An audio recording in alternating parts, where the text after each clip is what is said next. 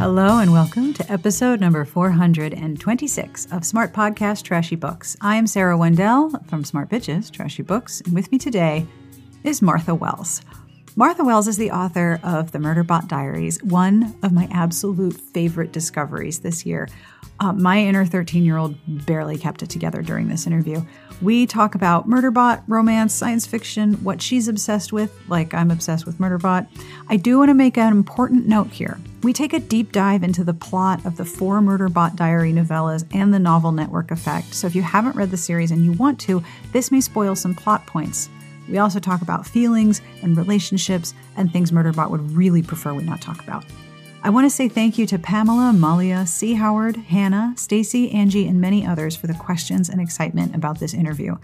This is probably an episode that I am more excited than normal to bring to you because doing it and having the opportunity to talk to Martha Wells completely made my year, and I hope you enjoy this one as much as I did.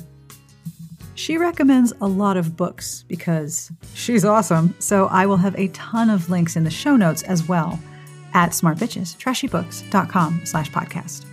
And if you by chance hear that rattling noise in the background, Wilbur has decided, as usual, that when I am recording, it is snack time. So he suggests that you get a snack because he is having one right now. This episode is brought to you by Dipsea. We have talked a lot on this podcast about how reading can be difficult when your brain is really stressed. That's certainly true for me. And it can be hard to remember to take time to focus on yourself. I tell myself all the time, Sarah, you can't pour from an empty cup. But your joy and pleasure are so important right now, especially now. Put your well-being first with Dipsea. Dipsea is an audio app full of short, sexy stories and wellness sessions that are designed to turn you on and help you get in touch with yourself. The stories are relatable and immersive. You feel like you're right there, and there's something for everyone, whoever and whatever you're into. The wellness sessions can help you unlock new confidence and heighten intimacy with your partner. They add new stories every week, so you never get bored. It's an intimate way to use narratives to take care of yourself. For listeners of the show, Dipsea is offering a 30-day free trial when you go to dipseastories.com/trashybooks. That's a 30-day free trial when you go to dipseastories.com/trashybooks. dipseastories.com/trashybooks. I have a compliment in this episode. I love doing these. To Melissa R. You are the human personification of a hot bowl of soup, warm bread fresh from the oven, perfect cookies with the right balance of crisp and chewy, and everything kind and comforting. If you would like a compliment of your very own, have a look at patreon.com/smartbitches. Monthly pledges start at $1 and keep the show going every week. I so appreciate the Patreon community, especially when they help me develop interviews and conversations like this one. So if you'd like to support the show, please have a look, patreon.com/smartbitches. This episode is also brought to you by Ritual, which is a daily multivitamin that was obsessively researched for women. It's vegan-friendly, sugar-free, non-GMO, gluten-free, and allergen-free. All of the sources for the 9 nutrients inside are provided for you to read and research on your own. We deserve to know what we're putting in our bodies and why, which is why Ritual's founder is on a mission to reinvent the vitamin industry. Here is a neat science that I learned too. Ritual uses vegan algal oil instead of fish oil, which is made using fermented microalgae and leaves minimal environmental contamination. I did not know that was a thing. I really like that Ritual is easy, that a new bottle arrives when I finish the old one, and I really like the fact that I know what's in the capsule and why it's in there. And the capsules are transparent too. It's kind of cool. I also like that the source of each part of the multivitamin is in the packaging, and also it never makes me nauseated.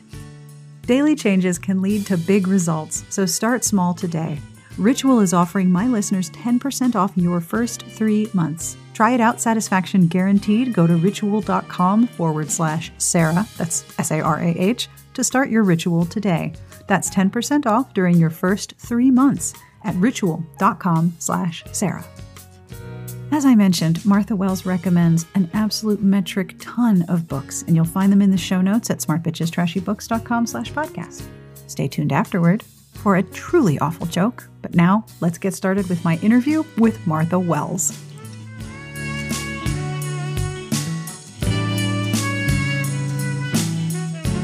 I'm Martha Wells. I'm a science fiction and fantasy writer. I've been writing since about 1993 professionally, and I've done the Murderbot Diaries most recently, and the Books of the Raxura, and a bunch of other fantasy science fiction novels and media tie-ins. Thank you so much for the Murderbot series.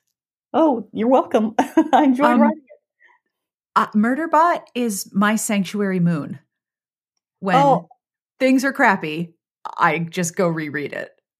That really makes me so happy because when I was a kid, I relied on a lot of books and TV for that, and it just really makes me happy to know that people are doing that with my work.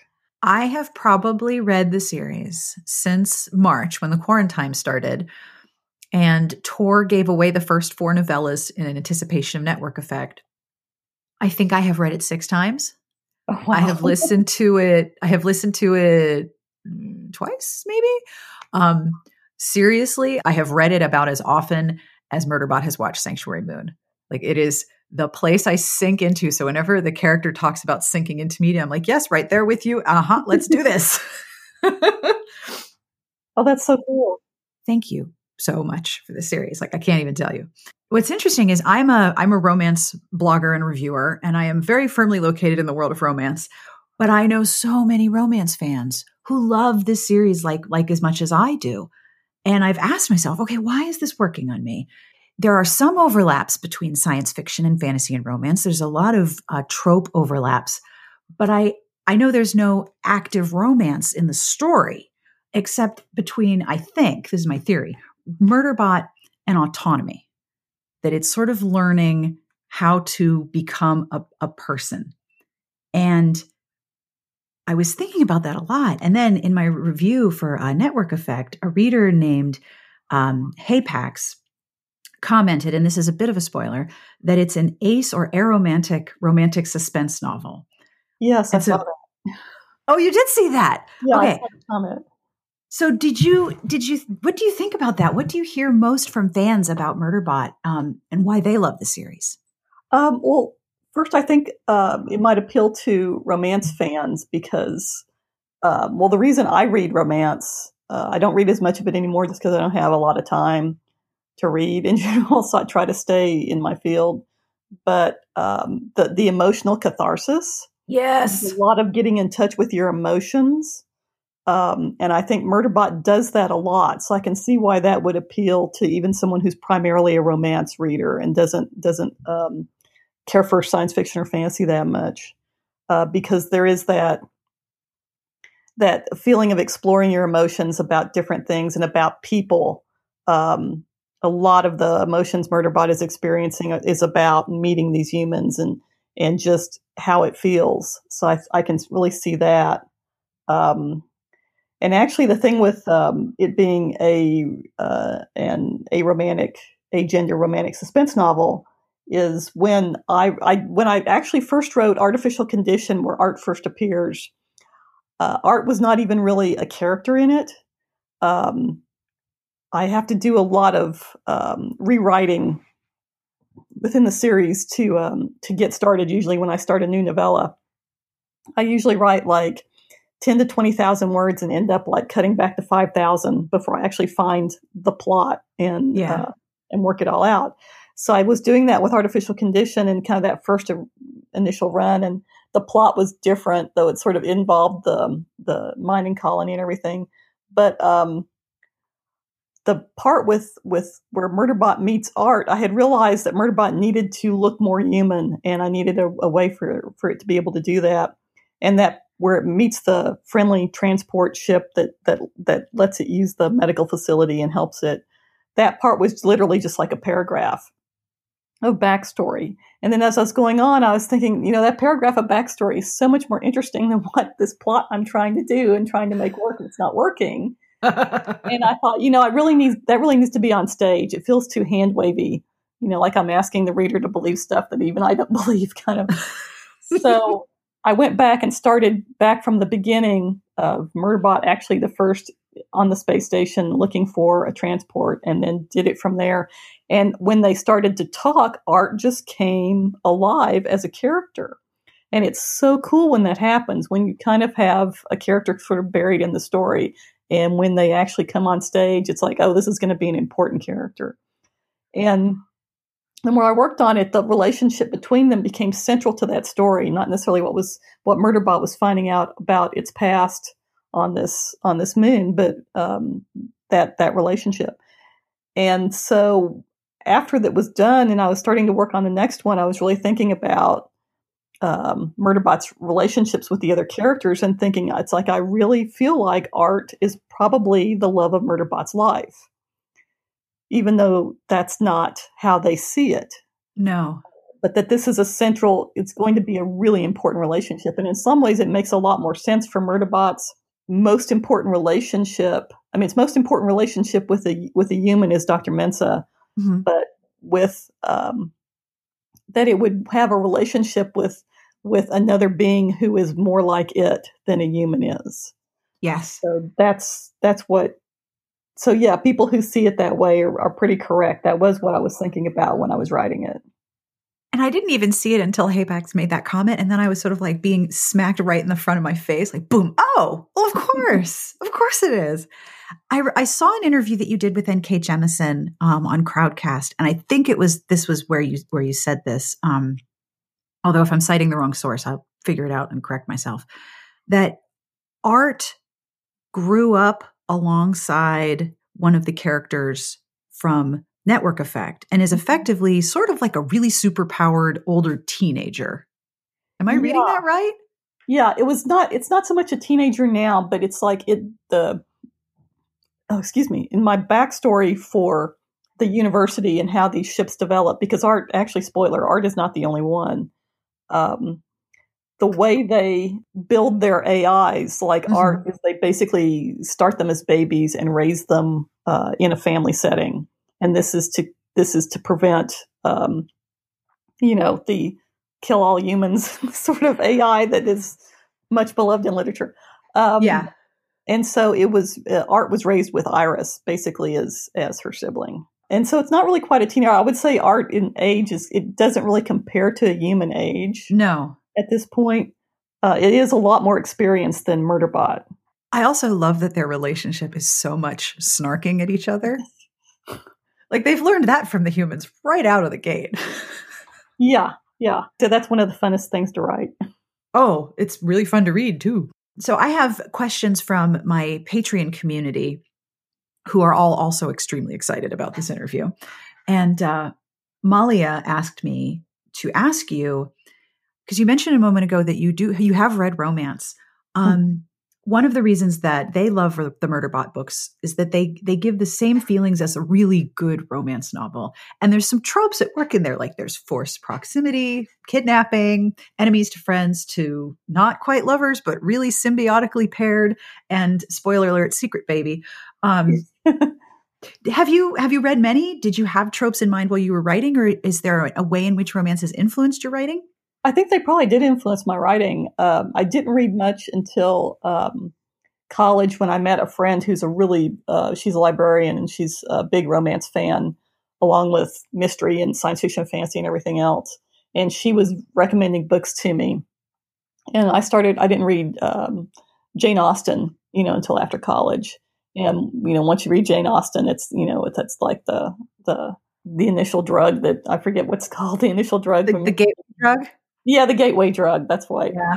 And I read Georgette Heyer. And actually, it's funny, I never did like contemporary romances very much. It just didn't grab me. I really liked, I guess because I was a fantasy fan too, so I kind of liked the historicals, and especially the Regency. Mm-hmm. I just love the Regency, where they go to the assembly room, and they have the gloves, they have to pick out their clothes, and all the little details. I just love that kind of thing. I don't even know why. I guess I wasn't a kid that got to go to proms and stuff like that. So I guess that's where that comes from.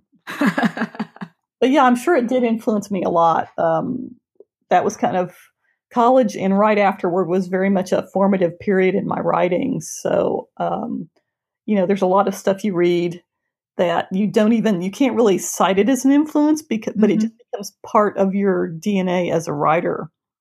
Yeah, I think of it as the crock pot in the back of my brain. Yes. It all goes in there, and then like a couple years later, oh, well, that was an idea. Thank you, brain. That was pretty great. Yeah, it really is. And sometimes it's like I read Lord of the Rings when I was a kid, and I didn't even realize how that had influenced me until the movies came out, because I hadn't read it in a long, long time. And I was just thinking about the languages and the way the characters interact and how much of an influence it had been on me. Yep. So sometimes you just rediscover that stuff and realize, oh yeah, this was a big thing for me. Pamela asked me to ask you. They wanted to know how Murderbot came to the decision to hack their governor module. Was it a single situation? Was it a series of events that led to, and I love this phrase, sentience overtaking obedience? And she says, thank you so much for the chance to dig deeper into one of her favorite characters in series. That is a good phrase, sentience overtaking obedience. Isn't it? Yeah, that's great. Basically, I see it as kind of a cumulative effect. Even with the memory wipes, as Murderbot says in the book, the memory wipes can't quite take away the organic memory in the human neural tissue. So I see it as a I can't say it at all.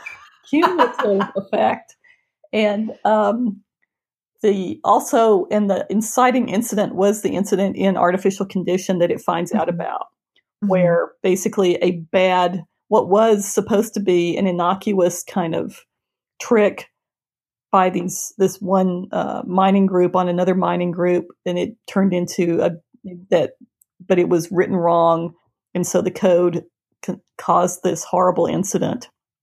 So basically, a bad software download that it didn't have any control of caused it to do all these things, and it had already been out of control. It's not in its own control. It has to follow orders. It has to do all these things. But just that was really, it was kind of just the last straw, basically, when it realized that I can't remember the exact wording. I think it tells us, I think it's in All Systems Red, where it basically got access to a set of code that it wasn't supposed to have access to, that told it that with some research, it was able to figure out the governor module and disable it. That was kind of that was the inciting incident. But yeah, it was just like the buildup of everything happening and then getting this opportunity. And reading Pamela's question, the idea of sentience overtaking obedience, there's a sort of a running theme too of I am trapped in my body, that I am being forced to do things that I'm not in control of. Whether Murderbot is killing another sec unit and thinks for a minute, is it trapped in there? Does it know what's happening because it has a combat override module in it? Or Art sends it a clip, says I'm trapped in my own body. There's a sort of theme of being trapped by obedience too that runs through the whole series. Trapped by obedience and also trapped by your own fears, I think, also. Yeah. And which basically for me is like adolescence. So it's so funny you say that. I keep thinking when I interact with my 14-year-old, I'm like, what would Murderbot say in this situation? Because I'm sort of dealing with a very impulsive, curious being who really, really dislikes having feelings. Yeah. So that feeling of basically there are things I want to do and could do, but something is stopping me. And for humans, that something is usually yourself. And that's kind of the metaphor I've been going for there. It's very illuminating, especially when cast against the degree to which corporations control movement in this world. Yes. Because that's not true in our contemporary environment whatsoever. Not at all new. Not at all. Do you ever look at the news and go, whoa? A lot. Now. I have a running joke with my husband where it's like, I hate being right. And then you're right, like every third day. Yeah. It's just like, oh, that's happened. Yeah. You mentioned Mensa a few minutes ago, and we know from the books why Murderbot likes Mensa. What does Mensa like about Sec Unit, in addition to the, kicking ass, saving her life type of thing?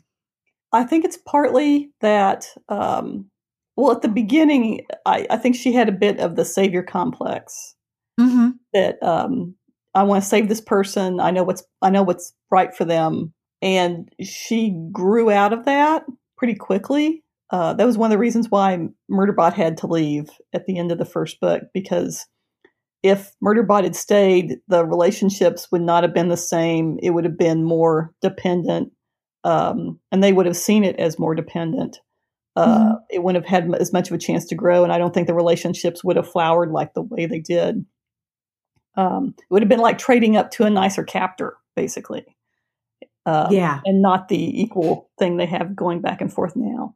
And I think that her realizing that it was a much more complex identity than she had thought, and that's what's pushed her to get to know it better. And also the fact that it came to when she was captured on an exit strategy, and it comes to get her. Just that's a real strong emotional bond there. The fact that, that someone was, it was free and clear. It could have left. It could have, it didn't have any obligation to her. And then the fact that it came back and did this to rescue her, that helped them form a really strong bond. And just the fact, I think that she realizes she had the savior complex thing, and it forgave her for that. Yeah. Or, didn't blame her for it. That's part of it too. But I think it's just the fact that in a lot of ways, I think they have that really close kind of intimate relationship of people who have gone through life and death together.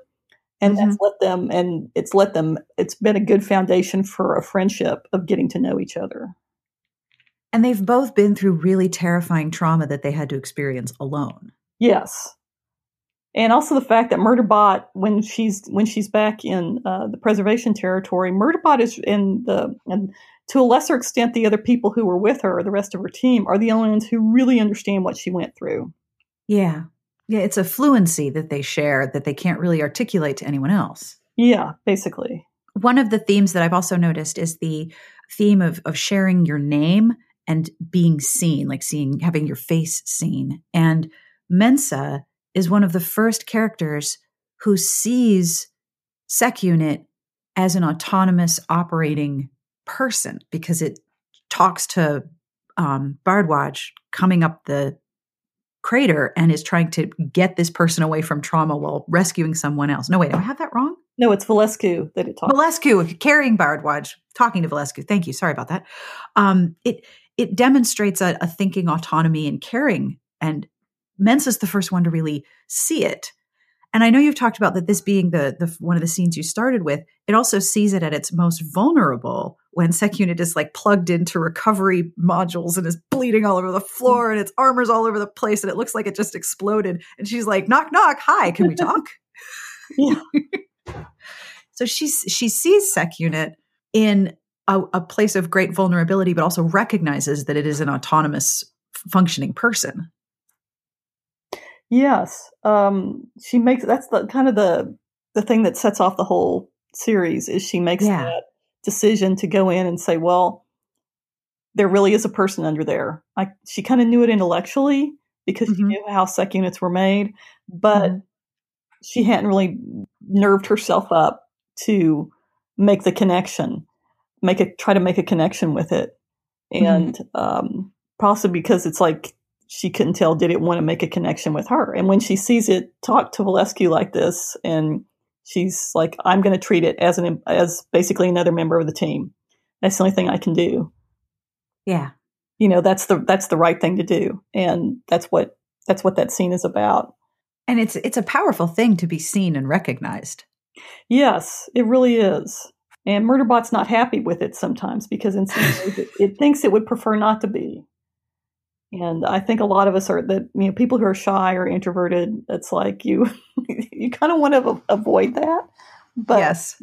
Even though it might be good for you in the long run. Can I talk to you about a piece of fan art that I saw, or do you not want to engage with the fan No, we can creations? Talk about fan art, yeah. Okay, because some writers don't want to engage at all with the fandom creations in response to something, which I totally get.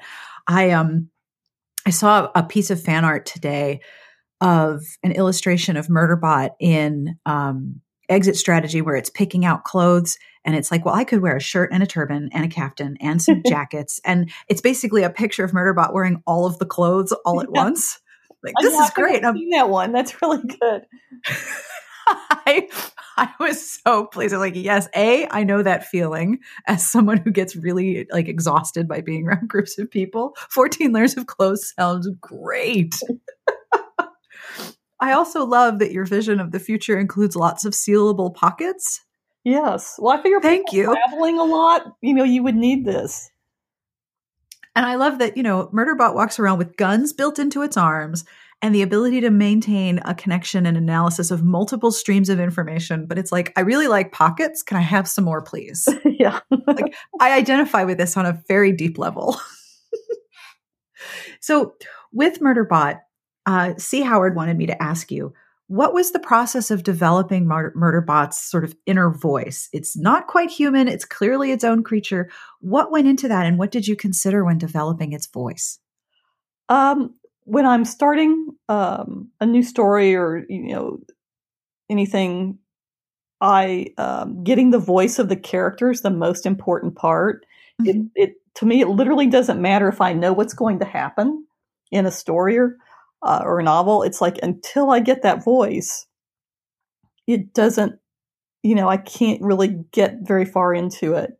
And with Murderbot, I decided, okay, it's got to be first person. And just as soon as I started to write, that voice came. And just, I think one thing is I do have a lot of experience writing about non-human characters after the books of the Raxura. So basically, for about 5 years before this, I hadn't written any human characters. So that kind of helped too, is being able to kind of think about the physicality of the character and its experiences, and really try to get that into the voice and not think about the character as human, think about it as whatever it is. But which is a very convoluted way of saying I don't know where that was. I'm a very sarcastic person. I can be a very sarcastic person. I try to restrain myself a lot. So sometimes my inner monologue is not very different from Murderbot, where it's just like, why is everything so stupid? So that's probably where it's a lot of it's me, basically. So I also, do you find yourself thinking in Murderbot's point of view sometimes? Not that I would really distinguish. Murderbot's point of view and my point of view are often very so close. So. Yeah. I recently came downstairs and my son had friends over. I'm like, oh, teenage humans. There they are. And I thought, Sarah, you are also a human. Oh, yeah, that's right. But sometimes other humans just seem very different. You don't say. Yes, they really do. And one of the ways I really interact with the story is to think about how much Murderbot's coming to understand humanity helps me understand humanity. It's messy, it's inconsistent, it's not communicating, or it's not trying to communicate honestly like an actor is. An actor is trying to communicate authentically. Humans don't generally do that. Like, this helps me a lot. Yeah, the thing that it's really starting to realize how different actual humans are from the ones on the screen. Like, it knew that. It almost saw the humans that it liked in its TV shows as almost like a completely different species from the ones it had to interact with when it was still basically enslaved by the Governor Module. But its new human friends, it starts to see more, I think, more parallels to what it saw, the things that it liked in the shows that it watched. Mm-hmm. Like the idea of having a team, the idea of having a group of friends that support you and all that kind of thing. And what is a family? What is a family? Yeah. Not just a source for unending drama, but also other things. Now, going back to fandom and fan art, do you look at fan art and fan fiction of the Murderbot series? I don't look at fan fiction. I try to stay away from it. Makes sense. Because I don't, since it's the series I'm currently writing. Of course, I still write more of. If it's a series that's finished, I'll look at fan fiction. particularly like wacky stuff, and which I enjoy a lot, and crossovers and that kind of thing, and fusions and all that. I try to stay away from Murderbot, again, unless it's super wacky, where it's obviously not going to have any, it's not going to have influence my thinking or anything like that. Right. But fan art I love. I look at fan art a lot.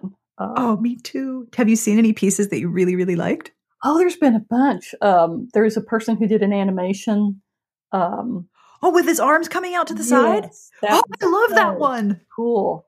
And there's been some other different, just how different all the portrayals are. And Faith Erin Hicks posted some on Twitter that was really gorgeous. And I've seen ones where the person is illustrating the books kind of in different scenes from the books. So it's interesting to see the different interpretations of all the characters. And sometimes if I get it on Twitter, I'll reblog it. Yeah. I'll reblog it. And then the one thing that irritates me, though, is every time I reblog it, somebody will go, "Oh, that's what Murderbot looks like. I thought it was different." And it's like, no, that's not how it works. This is an artist's interpretation. And that's kind of frustrating, and having to explain that over and over again, that just because I've reblogged something isn't, the definitive version of it. Well, I mean, Murderbot really doesn't describe itself at all. Well, it describes the skin and hair and, the height and the style of different characters. It's like, well, I have hair. Yeah. And I have eyebrows. I don't like either thing. I can't really talk about it yet because it hasn't been announced, but there is going to be some art coming up that is the artist. I did tell the artist how I saw Murderbot. Characters. So that's going to be a much more definitive version of what Murderbot looks like. Vibrating in my chair right now. Have you seen the fan art of Rothy modeling Perihelian's undergarments? No. It's Rothy standing with his back turned, sort of posing in a pair of very small blue undergarments. And I think it says Perihelion on the back of the waistband. I haven't seen that. Oh gosh, it's so great because it gets that sort of Rick Rothy sort of saucy, almost impudent style. It's so great. I need to see that immediately. I can pull up a link and try to send it to you. It's wonderful. Yes, that would be great. But one of the things I love about the fan art and the fan response is the way that, like you said, people interpret what Murderbot looks like because there's no real description. It's this sort of open-ended exploration, and the absence of gender and Murderbot's insistence on the absence of gender is really interesting. It's almost liberating for people to engage with that element of its character. Have you noticed that as well? Yes, I think a lot of people do feel that same way. It's liberating. And also, it's just it's another part of I think it's asserting its identity as a person, if not a human. On Tumblr, I reached out to someone to get permission to ask you about this. Hannah said I could use this part of their Tumblr post. That Murderbot is often very concerned with something eating its humans. Yes. Quote, Murderbot's a little hung up on humans being eaten in a way that makes it sound like either this has happened a lot or has happened a few times or it was particularly traumatic when it did. Things look like they want to eat its humans. Humans wander where they're not meant to and then they get themselves eaten. Its uneaten client ratio is high. It stops watching a show when mutants eat one of the leads, which would have been prevented if they'd had a sec unit. Did something eat Murderbot's humans?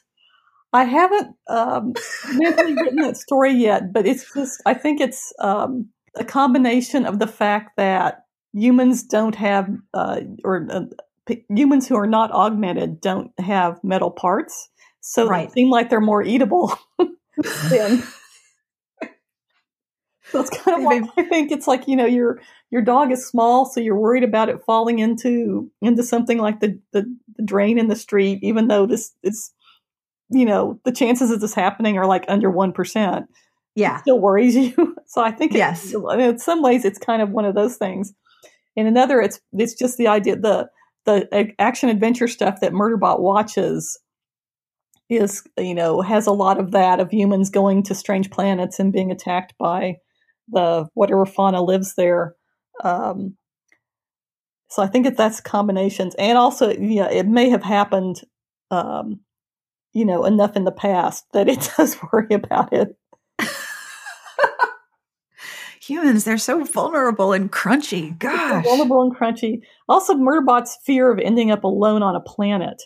So Yeah. it's like there's a lot of little elements there that could tie into one really probably horrible story of stuff that happened in the past. Well, I know that Murderbot mentioned that it had done a full chart of all of the things that had happened to them and ranked them in order of severity. Yes.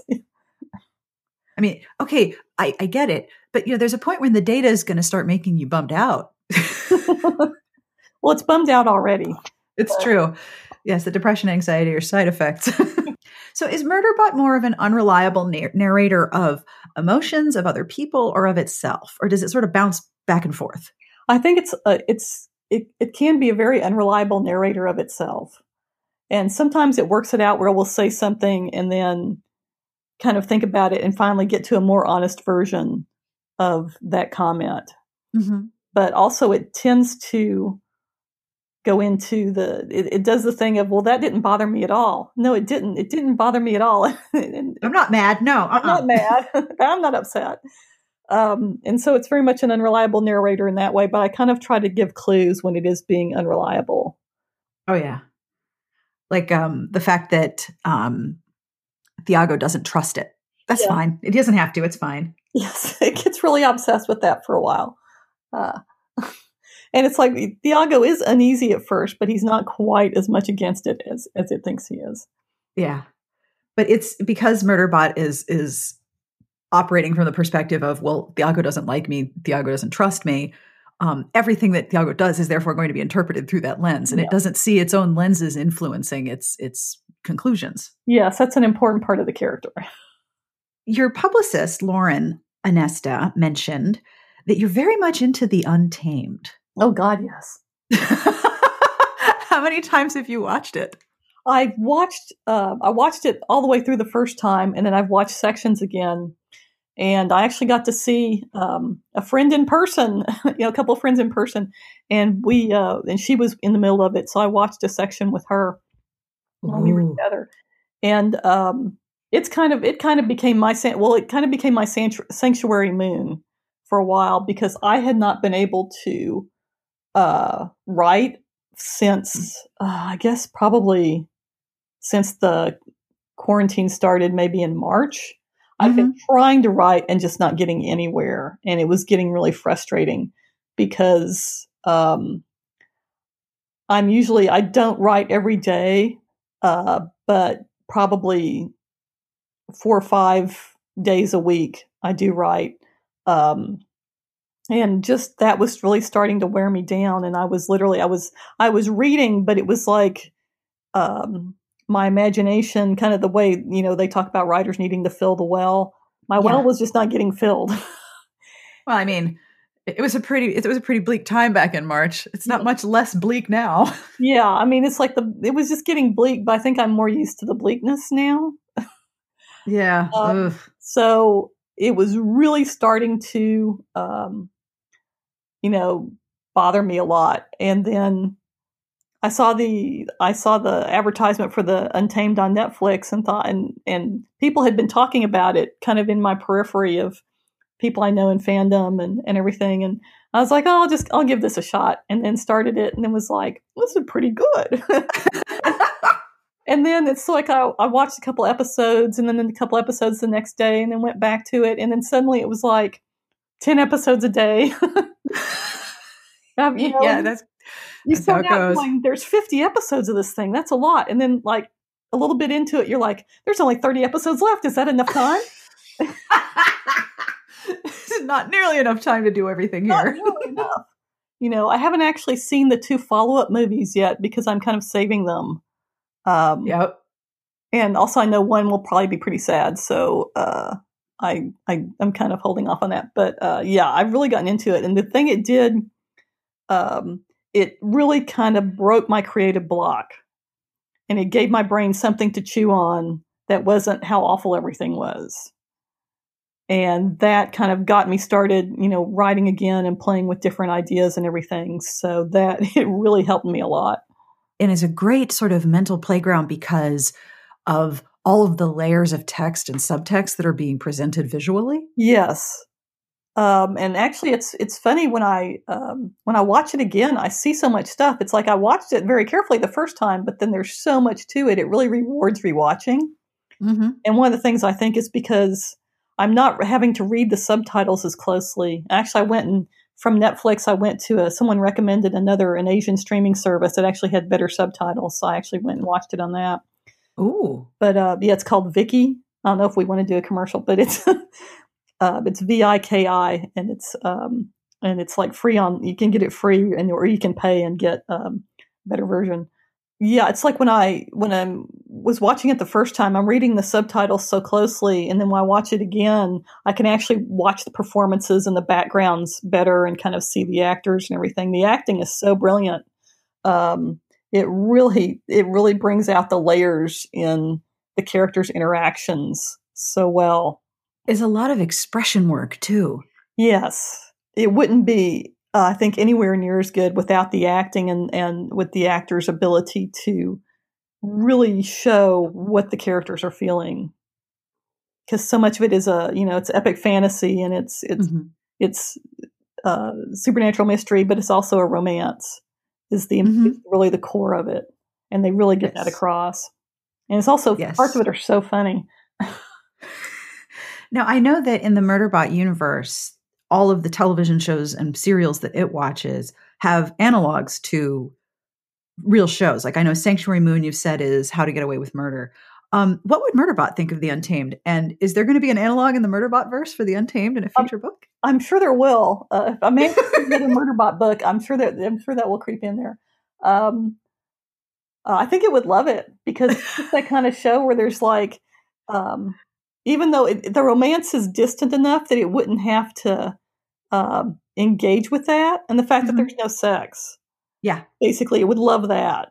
Being able to see people being really good friends and loving each other without having to worry about having to fast forward through any icky bits where it sees skin. Right. We probably love the fact that everyone is in their clothes the whole time. And it's like really big clothes, massive clothes. Like, you might glimpse someone's collarbone and it gets very exciting for a second, but that almost like a historical romance. Yeah. Ankle. I saw an ankle. Ankle. Yeah. That's exactly what it's like. So I think it would like it a lot. It also seems like you've almost predicted a show like The Untamed in American media presence, because all of the shows that Murderbot watches are epic, multi-hundred episode serials, never ending. And then you look at something like The Untamed, and a lot of American audiences like, hold the phone, 50 episodes? I don't have that kind of time. Surprise, we all have that kind of time. Oh, I know. I have a friend who got into it and she went through it in a weekend. What? It's like, there's more episodes than there are hours in the weekend. How did you do that? I guess she started on Friday night or something. Or they discovered time travel. Yeah. She's got one of those time turners. I'm just going to rewind this hour, watch the next one. But I think it really shows how just when so much stuff is just wearing you down in reality, being able to step into this other world, which is not, it's not a comfortable world. It's not a nice world, but it's so absorbing and the relationships are so close. I was trying to explain like a joke to my husband that was online about it. And I was like, okay, this is the part where the characters have to go live in a magically evil mass grave for like a year. And he looked at me and I went, it does sound bad, doesn't it? It doesn't sound fun, but it's fun. Yeah, there's all these humans and they live in this world where corporations literally own everything about them, but they still manage to find happiness. Yes, but it's fun. Can you tell us anything about Fugitive Telemetry? Oh, it's a prequel to Network Effect. It is not another novel, it's a novella. Yes. So it's under 40,000 words. It's a long novella. I think it's like 38 or 39,000 words. It's kind of just under the limit. But it's set on Preservation Station not long after Murderbot has arrived with Mensa and everybody for the first time. And it's kind of basically Murderbot getting used to preservation and preservation getting used to Murderbot. There's conflict basically with station security, kind of being like horrified that there's this, living murder machine now on the station. And the reason I wrote it actually is there's a bit in Network Effect, not to be too spoilery, where Murderbot it's basically a flashback of Murderbot preventing an assassination attempt on Dr. Mensah. Yeah. And it works pretty closely with station security to do that. And I kind of realized I need to show how that relationship built up. And so that's what kind of generated Fugitive Telemetry. And I ended up with Murderbot basically ending up helping solve a murder mystery. Since it's preservation, they don't have, excuse me, preservation doesn't have a ton of crime anyway, and especially not on the station. And so the station security is mostly kind of a safety patrol, doing like cargo rules enforcement and environmental enforcement and that kind of thing. So when they get a murder, an actual kind of classic murder mystery, they don't know very much about how to handle it. And Murderbot has to come in and help them, and they don't like that. And Murderbot doesn't particularly like it either. And so that's what Fugitive Telemetry is about. Right, because in Network Effect, there's a scene where the head of security shoos Murderbot towards medical. Let's go. That's not a thing humans normally do to Murderbot. Yeah. Because and I kind of realized that's the scene as I envisioned it, and I thought, I really need to, and it's really interesting, and I really needed to go through and show how that relationship developed. This more casual, trusting relationship that they have.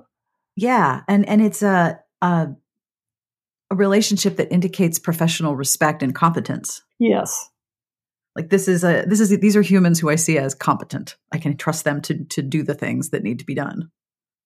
Yeah, and I just wanted to show how that developed, and I had fun writing it too. I like murder mysteries. Well, there's several of them in the series. Yeah, people keep dying. Yeah, and it's I've always been a big mystery fan too. Oh yeah. And you have the unreliable perspective of Murderbot, and then you have the people who aren't telling the truth, and it has to figure things out. It's delicious. Thank you. Now, I always ask people, what books are you reading that you might want to tell people about? But I know that you've said you aren't reading very much, so if you don't have any, that is totally okay. No, I've been reading a little bit. I'm reading Kate Elliott's Unconquerable Sun, which is her new space opera, the first volume of her new space opera. That's really good. I've read, I'm not sure if I'm pronouncing the name right. It's Nhi Vo, Nghi, The Empress of Salt and Fortune, which was brilliant. It's a novelette that just packs the whole punch of an entire epic fantasy. And there's another book coming out. I think it's When the Tiger Came Down the Mountain. It's another novelette. It's just brilliant. I'm reading a lot of stuff earlier in the year. I read this series of books called Murderbot 6 times. Yeah. Have you read them? I just bought something called The Hidden Moon by Jeannie Lynn. Looked really good. Oh, it's so good. Oh, really? Yeah. Holy cow. Historical mystery. It's Jeannie Lynn is really good. Oh, Drowned Country by Emily Tesh. That's the sequel to Silver in the Wood. Yes. And Andrea Hairston's new book, Master of Poisons by Andrea Hairston. She's written fantasy. It's her first epic fantasy. Really brilliant. I think that's coming out in October, maybe. Absolutely gorgeous, gorgeous book. The Relentless Moon by Mary Robinette Kowal. That's got another big mystery. It's part of the Lady Astronaut series. It's wonderful. Yes, it's wonderful. And I love the mystery element in it. We're basically solving, kind of a thriller espionage mystery on the moon. Also, there's a writer I like called Ovidia Yu. Her most recent is the Mimosa Tree Mystery. These are, she's got 2 series. One's historical mysteries set in early Singapore, with the British occupied Singapore. And the other is a modern day mystery series set in Singapore. Those are really good. Gideon the Ninth, I really love that book. I reread Harrow the Ninth recently because they had sent me the manuscript of it when Gideon came out. So I'd read it like a year ago and wanted to reread it in preparation for the next book. That's a really exciting series. And all of the things you've mentioned are books that you really escape into the world. They're very absorbing. Yes. Also, like Suzanne Palmer has 2 books out in a space opera series. The latest one was Driving the Deep. I really enjoyed that. And it's more of a kind of hardish space opera, but it was really good. And Zen Cho's new book, The Order of the Pure Moon, Reflected in Water. I really enjoyed that. Another fantasy kind of wuxia, if I'm saying that right, inspired fantasy. Mm-hmm. I love her work. I think I've read everything she's written so far. And I've just loved every bit of it. Yeah, my entire reviewing team came to a dead stop when someone said, "There's a new Zen Cho book." What? Everyone to the internet right now. It's like, this is not a drill. Yes, you must go, go, go, go. Yeah, I just love her books. So can I ask what you're working on right now, or is that not available for public discussion yet? Yeah, it's not available yet because it's still in its early stages, and I'm really afraid it'll die on the vine. And I get it. Yeah. It's okay. I hate to talk about stuff and be enthusiastic about it, and then people are like, "Oh, where did that go?" And when is that going to come out? And you're like, "It's not." It died. So you're working on the Murderbot musical for Broadway. For Broadway, yes, right. Now I'm picturing Murderbot watching a musical like, wow. A lot of humans singing right now. Yeah. And yet it loves human drama. Yeah. I think it would be okay with musicals. As long as there was no skin. Yeah. And nobody having sex on stage. I think it would be okay. Yeah, I think that in terms of the sentience overtaking obedience, not having to constantly monitor all the humans all the time, whether it liked it or not, it must have been great relief. Yeah, so just kind of let them wander off and do whatever. Like, oh, it's fine. I don't have to care about what you're doing. Great. Stacy asked me to say, please let Martha Wells know how grateful I am for sharing this part of her brain with the world. And Angie said, please know that you are an incredible writer and that I am so grateful for the Murderbot books that broke me out of the reading slump to end all reading slumps in 2020. And you are getting people through 2020. So thank you for that, myself especially. Oh, well, thank you. And I just really appreciate hearing that. It does, because when you write, a lot of times you're just alone in your own head. And It's very hard to see if what you're doing matters or not, or makes any difference to people. So that's just, I so appreciate hearing that. If you are thinking right this moment, oh my gosh, she mentioned so many books and I didn't have a chance to write them all down, fear not. They're going to be in the show notes. I wrote them all down for you. And you can find the list at smartbitchestrashybooks.com/podcast. You'll also find links to where you can find Martha Wells online and information about a Murderbot boxed set that is coming out very soon. Yay! I want to thank the Patreon community for their enthusiasm and their support for this episode, and to Pamela, Malia, C. Howard, Hannah, Stacy, and Angie, and many others for questions and great amounts of enthusiasm. After I recorded this interview, I think I was floating around my house for about 4 hours, and I hope that this was as enjoyable for you as it was for me. I always end every episode with an absolutely dreadful joke, and this week is no different. Now, I can't remember if I've told this joke before, and I've searched my archives, and I can't be sure. So if you've heard this one before, please feel free to email me at sbjpodcast@gmail.com and tell me I've already told you this one, but I'm pretty sure I haven't. You ready? Okay. How do you console a grammarian after a very bad day? There. Get it? There. They are. There. I love grammar jokes. Now, if I've told you that one before and you're now annoyed, please feel free to email me. And if you have a bad joke that you want to tell me, even better, sbjpodcast@gmail.com or Sarah with an H at smartbitchestrashybooks.com. Either way, the email gets to me, and I love your terrible jokes. On behalf of myself and Wilbur, we wish you the very best of reading. Have a wonderful weekend. Smart Podcast Trashy Books is part of the Frolic Podcast Network. You can find outstanding podcasts to listen to and subscribe to at frolic.media/podcasts.